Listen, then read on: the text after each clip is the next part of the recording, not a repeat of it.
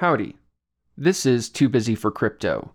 This podcast is for fans of cryptocurrency who want to learn and articulate ideas, but who don't have time to be watching hours of YouTube videos where most of the best crypto education currently exists. People also don't have time to sort through a mountain of trash in order to find useful content. Please listen to my first 4 episodes on risk, downsides, and disclaimers if you have not already. Those first episodes on crypto negatives are meant to anchor my more crypto positive content. This episode, I will discuss what is crypto, the basics, the thesis, the ethos. Let's begin. Cryptocurrency was born as Bitcoin.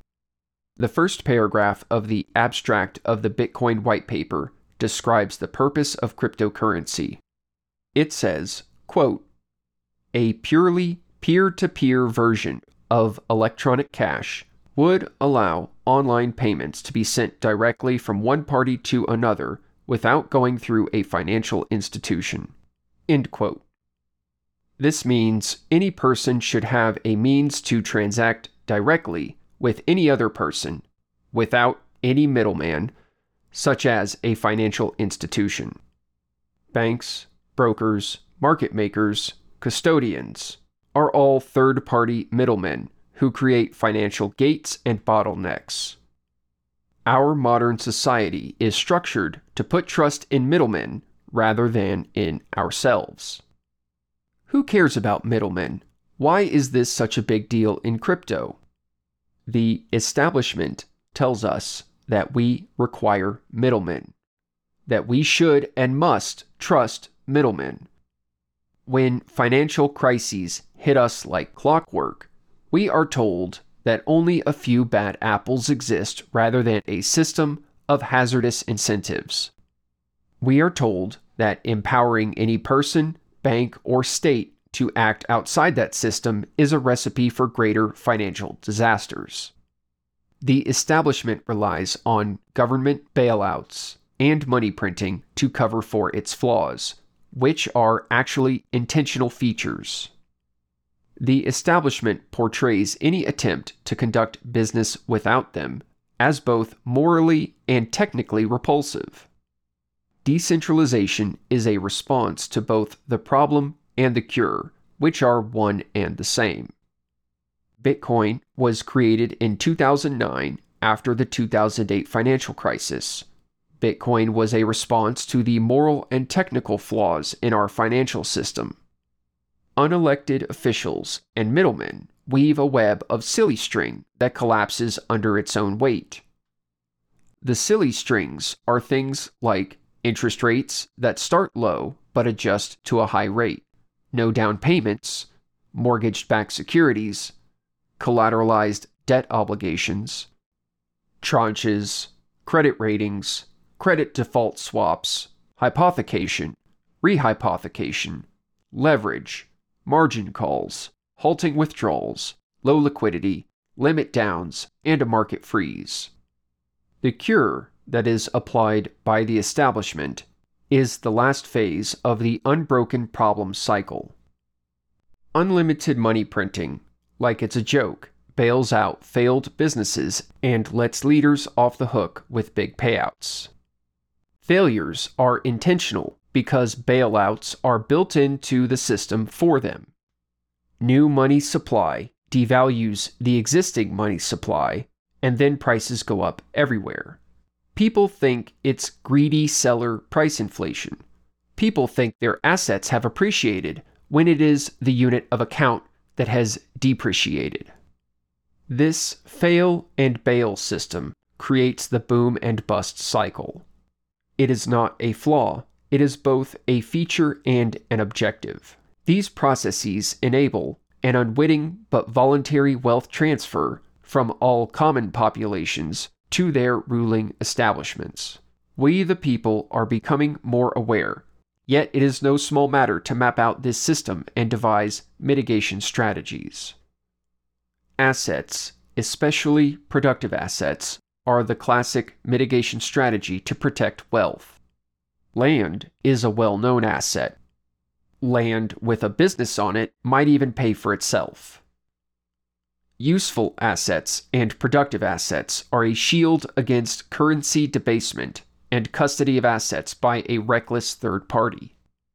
Participants of cryptocurrency see real cryptocurrency as assets, sometimes as productive assets. Such a thing may be called a crypto asset. Seeing something as valuable or an asset can be a matter of perspective. Collectibles are valued assets to their collectors. They may be nothing to non-collectors, and traders may be indifferent. Bitcoin did not start as anything but a set of protocols written in code. Cryptocurrency only has a market value if a buyer and a seller agree on a transaction price. Acting on an agreement by making a transaction is participation. Common participation in cryptocurrency has demonstrated an undeniable market interest in decentralized finance. The network effect of adoption and participation in DeFi thereby perpetuates, expands, and evolves the DeFi ecosystem. The evolution of DeFi over time is a trial-by-fire process. 14 years of crypto provides a complex history of a few successes and many failures that we can study. Risk and loss. A risk-averse user must research many topics and differentiate between helpful and predatory information to have any chance to avoid pitfalls. Crypto is not a healthy world for either risk-averse or risk-seeking people. In crypto, extreme risk tolerance is required, and part of tolerance means a user can tolerate losing most or all of their investment. Crypto experts can lose everything. Many participants have lost everything. Why do so many people lose so massively? There are a few basic but profound reasons. We must use a new slang term: plebs. Pleb is slang for plebeian, the commoner class of ancient Rome. Plebs don't always lose, and not all losers are plebs. In crypto, the term pleb refers to an ignorant user. This ignorance is a spectrum from innocence to aggressive truth avoidance.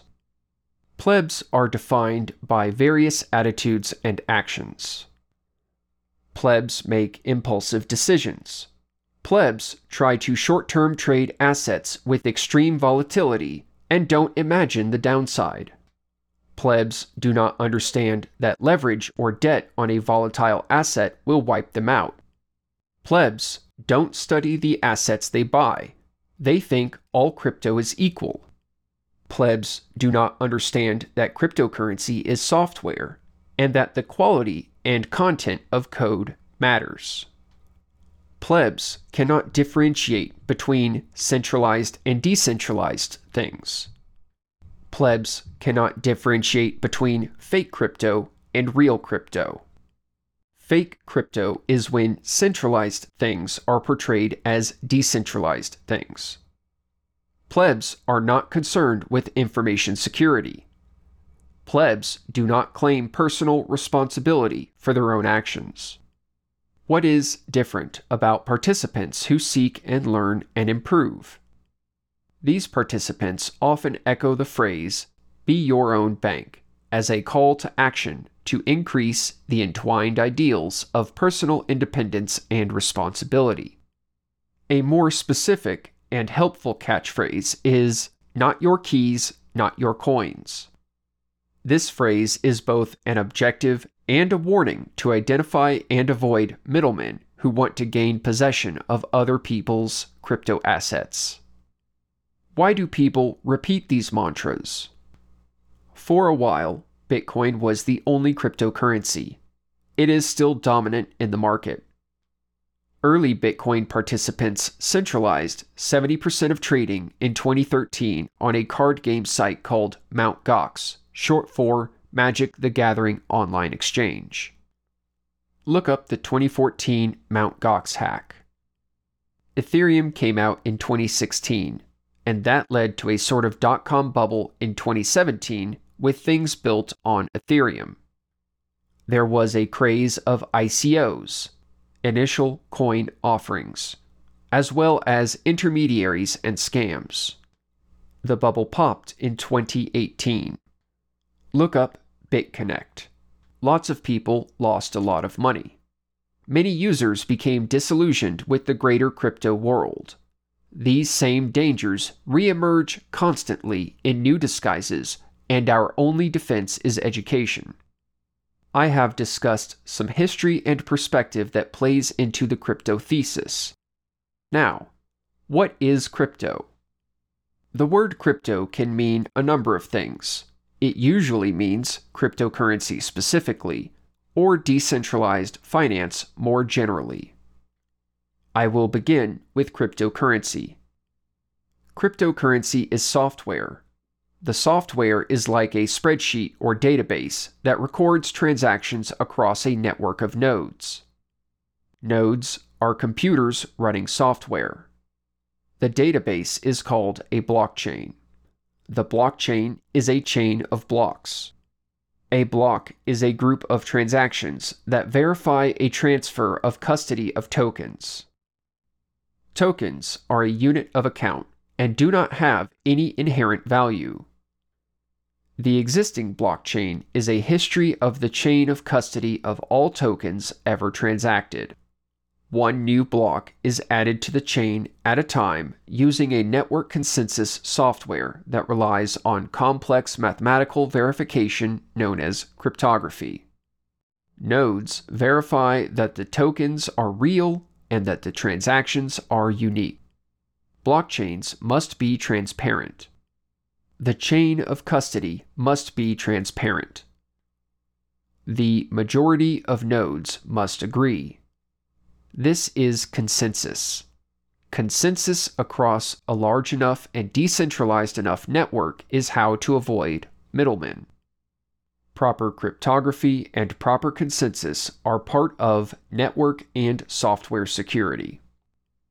Elemental terms. The term Bitcoin applies to both the name of the blockchain and the native token on that blockchain. Bitcoin was the first cryptocurrency.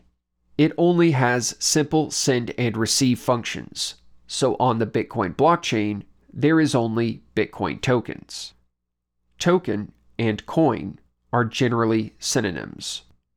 One may say native coin or native token to refer to the foundational unit of account on one chain. This matters for Ethereum. Ethereum innovated a blockchain that allows for other tokens besides the native token, ETH. On Ethereum, ETH is required to pay transaction fees, whether a user transacts in ETH or in another token. Fees are a way to allocate scarce computing resources to verify transactions and keep the network secure.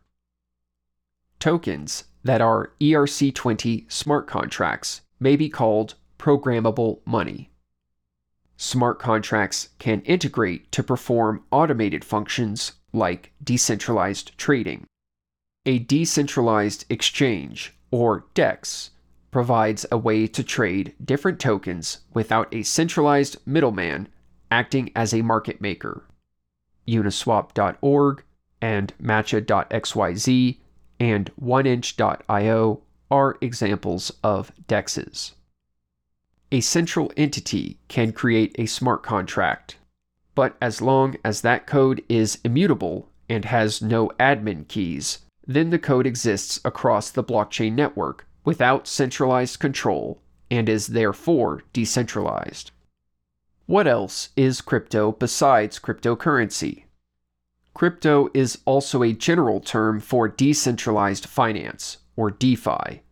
Better to start with what DeFi is not. DeFi is not CeFi.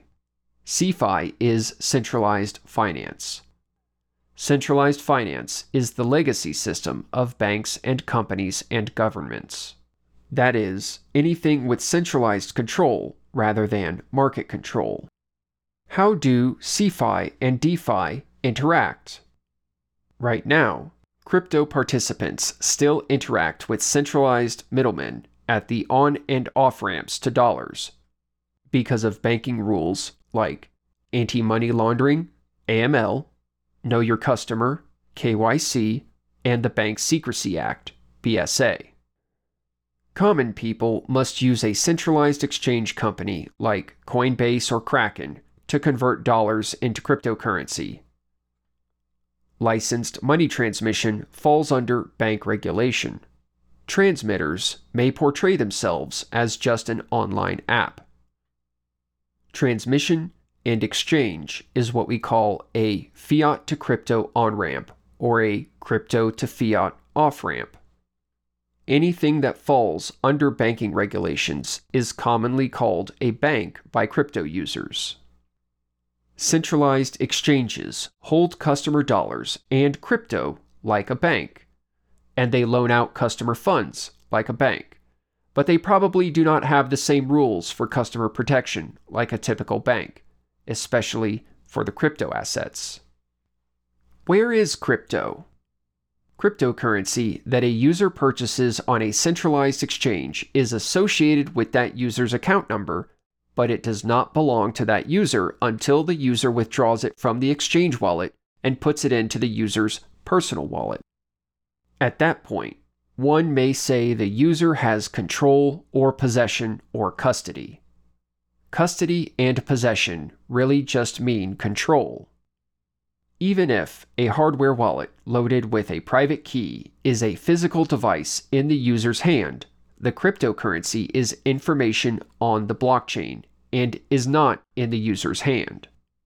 It is digits in a database assigned to the user's public address key. A copy of that database is on every running computer node on the network. If a user's crypto is on the exchange, the user has a claim to that crypto, but the user does not have control. Not your keys, not your coins. How do keys work? Cryptocurrency lives on the blockchain, not in a wallet. A wallet is a pair of keys, a public key, also called an address, and a private key, which generates approval codes for transactions. Addresses, approvals, and transactions are public and transparent on the blockchain. The public and private key system is the basis of the cryptographic security. Those keys are required to solve the cryptographic math problem that verifies the token is real and that the owner authorized the transaction. Does the key system sound like gibberish?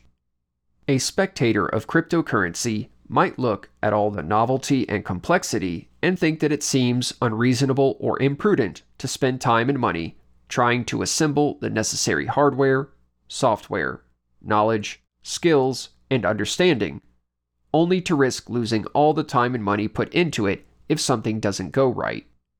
This skepticism is entirely reasonable, especially considering that most tokens and blockchains and companies that are involved in crypto are trash that steal or fail and go to zero. Discerning participants accept extreme risks in a defined scope. They know that most of the landscape is covered in mines. Those participants can see the mines if they understand the crypto ethos. Those participants may be motivated to traverse the minefield if they believe in the crypto thesis. What is the crypto ethos? If I say crypto, I might mean a specific coin, a protocol, or an ethos. I speak about real crypto versus fake crypto. This is an issue of ethos. Real crypto is where the user holds the user's private keys, where the user avoids middlemen, and where the user chooses crypto assets that are purposeful, secure, transparent, and immutable with no admin keys. What is the crypto thesis? The thesis for participation in crypto can vary in its parts. Most participants look at the history of Bitcoin and Ethereum, and they imagine massive gains on small investments that will overshadow their traditional investments. those that think simply number go up is the only reason to participate are missing the bigger picture. However, in practice, number go up is part number one. Cryptocurrency was invented to remove middlemen, which means removing counterparty risk and adding censorship resistance. That is part number two. Part number three is mitigating debasement of fiat currencies. The current US dollar has lost 97 to 99% of its value since it was created in 1913. All fiat currencies debase constantly and are destined to go to zero eventually. It has happened many times in history. Assets besides fiat currency may be resistant to debasement. That is how I describe the crypto thesis. How do crypto participants differentiate what assets fit the crypto thesis and ethos? This is where things get tricky. People are emotional and tribal about what they believe is the best thing. In crypto, there are two common reasons for defensiveness about the best thing. One common reason is if someone makes money doing something, whether gains are realized or unrealized, they tend to like it. Another common reason is if a user sees everything fail besides the thing the user likes, then the user is likely to dismiss most things. This is where my bias must become apparent. I have mentioned Bitcoin and Ethereum. I respect Bitcoin for its historical significance and lasting power, but I don't think it can overcome its obstacles to anything near ideal operation as of 2022. I respect Ethereum because it seems to me like the only chain in 2022 worth conducting any real crypto activities on, but I fear that those activities will see more and more roadblocks in the future. I like Hex the most. I feel that Hex exhibits the most refinement of qualities that satisfy both the crypto thesis and the crypto ethos. I feel that crypto has evolved from Bitcoin to Ethereum to Hex, and that the evolution will continue in the future. How does one describe Hex? It's a secure, immutable smart contract on the Ethereum chain. It is like Bitcoin with a proof-of-work change to the inflation mining. A user can commit to stake Hex for a user-selected time period. The user commits directly with the smart contract. There is no counterparty, entity, person, or company in the contract besides the user and the contract. In exchange for the commitment, the stake claims variable yield on a daily basis. The user burns his Hex principal when he stakes and mints his principal plus like-kind Hex yield when he ends the stake. There is no custody of assets. Yield comes from an automatic systemic maximum annualized Hex token supply inflation of 3.69%, which goes to stakers, just like Bitcoin inflation goes to miners. Non-stakers may sell Hex at any time because they implicitly accept to be passively diluted over time by stakers who receive the supply inflation. No one takes anything from anyone. There is no borrowing and no debt. Stakers penalize themselves if they break their commitment, but if they fulfill their commitment, then they may claim yield at the end of their stakes. Hex monetary inflation is transparent and immutable. Staking is a truth engine. Hex may earn Hex yield in like kind. Like all assets, Hex only has value if two users exchange Hex for another asset at some ratio in a market transaction. Now to conclude. I have provided an introduction into what is crypto? How did it start? Why do people do it? How does it work? What is some of the jargon? I do not want to convince you to buy anything. This podcast is for education and entertainment. I have tried to speak about these topics in a way that helps existing crypto participants articulate, both to themselves and to others, as to what is involved with participation. I have also tried to speak about these topics in a way that helps spectators better understand what participants are doing, because those spectators may know participants who are not skilled at articulating what I have described.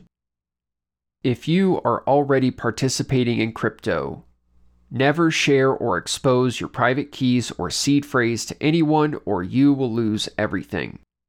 Real crypto has no technical support number to call.